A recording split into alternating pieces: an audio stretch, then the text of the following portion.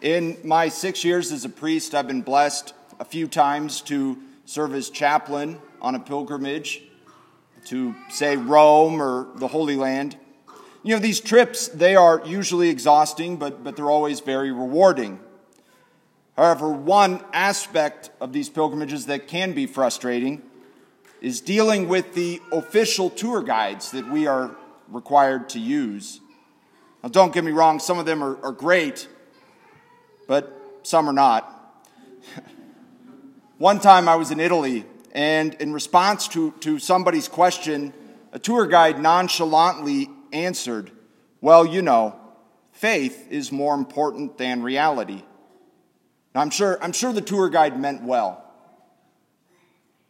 But the simple truth is this, that if faith is divorced from reality, if it's disconnected from reality, it's nothing but a nice fantasy. It means nothing. If faith is disconnected from reality, we're wasting our Sunday morning, and I've wasted my life. You know, the simple fact is we have never believed that faith is disconnected from reality. In fact, the opposite. We believe that faith is one of the necessary components that connects us to the deepest reality, to truth himself, God, Father, Son, and Holy Spirit.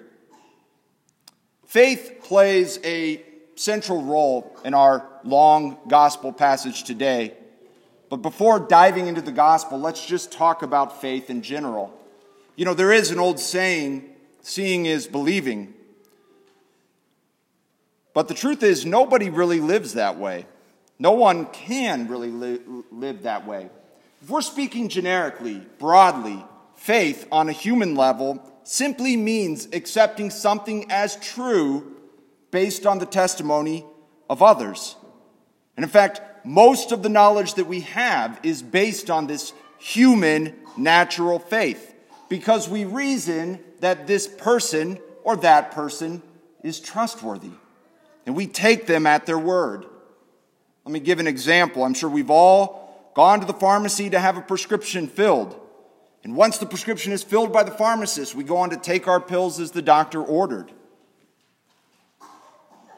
But unless we have some advanced understanding of pharmacology and chemistry, we don't really understand what we are taking. Maybe we do in a very generic level. But what we are doing is trusting the pharmacist who filled our medication, trusting the doctor who prescribed the medication. Or take another example. I've never been to Antarctica, never seen that continent with my two eyes, probably never will. Yet I would be a fool not to believe Antarctica existed simply because I haven't seen it, when we have the testimony of so many individuals who have. The truth is, we need to rely on one another. We can't know it all. In other words, we all live by faith, at least on the natural level. But of course, when Jesus says to Jairus, "Do not be afraid, just have faith," when he says to the woman who suffered hemorrhages for 12 years, "Daughter, your faith has saved you," he's not talking about this natural human faith. He's talking about supernatural faith, divine faith, religious faith, if you will. What's the difference? The witness.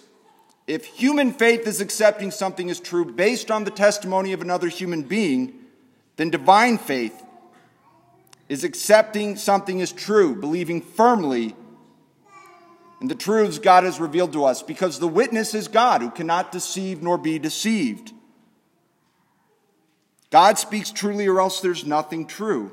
And it's really ironic that we're more ready to trust a human pharmacist, a human doctor, but we hesitate to trust the one who alone is most worthy of our trust, God, Father, Son, and Holy Spirit. Even still, the skeptic might object, how do we know? How do we know God has truly revealed what the Catholic Church believes? And the answer to that question is that God has shown us He spoke by acting in ways that only He could act. For example, the miracles He worked throughout salvation history. The miracles Christ worked throughout the gospel, including the two we have in our gospel today. These two miracles are very public ones. We'll talk about why that's important in a minute. But first, let's talk about the unnamed woman who suffers hemorrhages for 12 years. We are told that she suffered greatly at the hands of many doctors and she only grew worse. But she says, if I can just touch his clothes, touch Jesus' clothes, I'll be healed. She does that and she is healed immediately. And then Jesus asked a question. He said, who touched me? It's a question the apostles think is ridiculous because there's a crowd pressing in on him. Why does Jesus ask this question? I mean, Jesus is God incarnate. He knows all. Does he not know who touched him? Well, what we need to understand is that this is a rhetorical question he's asking. Why? Because if he didn't do that, if he didn't say who touched me, no one but this woman would have realized that a miracle took place. When he said, who touched me, he was eliciting a response from this woman to admit that she had grasped the hem of his garment. And her testimony would then give glory to God and would witness to the truth that Jesus is who he says he is to this large crowd, that he is God incarnate and the long-awaited Messiah. And with the miracle revealed, Jesus then instructs the crowd and us with his words to the woman. Daughter, your faith has saved you. Go in peace and be cured of your affliction. Then we have Jairus, the synagogue official whose daughter is dying. And immediately after this miracle for the unnamed woman, people arrive to tell Jairus, your daughter has died. Why trouble the teacher any longer? And Jesus' response, do not be afraid, just have faith. And in that moment, Jairus has a choice. Who will he trust?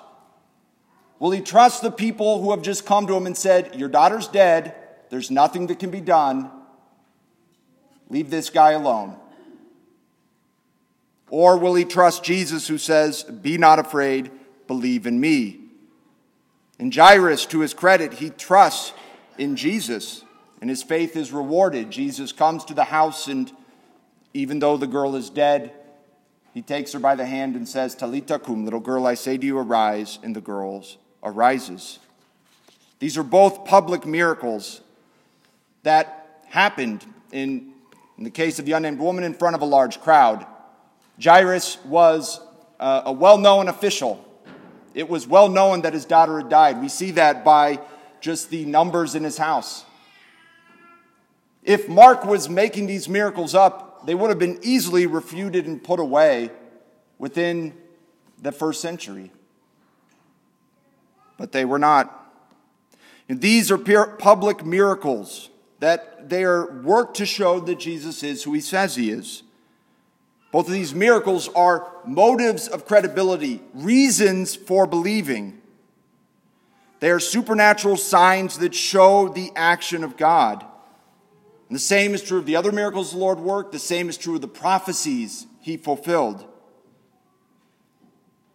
These are all supernatural signs pointing to the truth of Jesus' identity as God incarnate. These are supernatural signs that teach us that the faith, far from being disconnected from reality, that faith is a springboard connecting us to the deepest reality, to truth himself, God, Father, Son, and Holy Spirit. I'll close with this. Faith is, on the one hand, faith is a gift. It's a gift of grace given to us by God. But faith is also a free human act. We need to respond to that grace. We need to respond to this invitation of faith. Just as Jesus said to Jairus when he got the worst news of his life, that his daughter was dead, do not be afraid, just have faith. He was given the grace to believe, but he had to assent to it. He had to accept it. He had to respond to this invitation.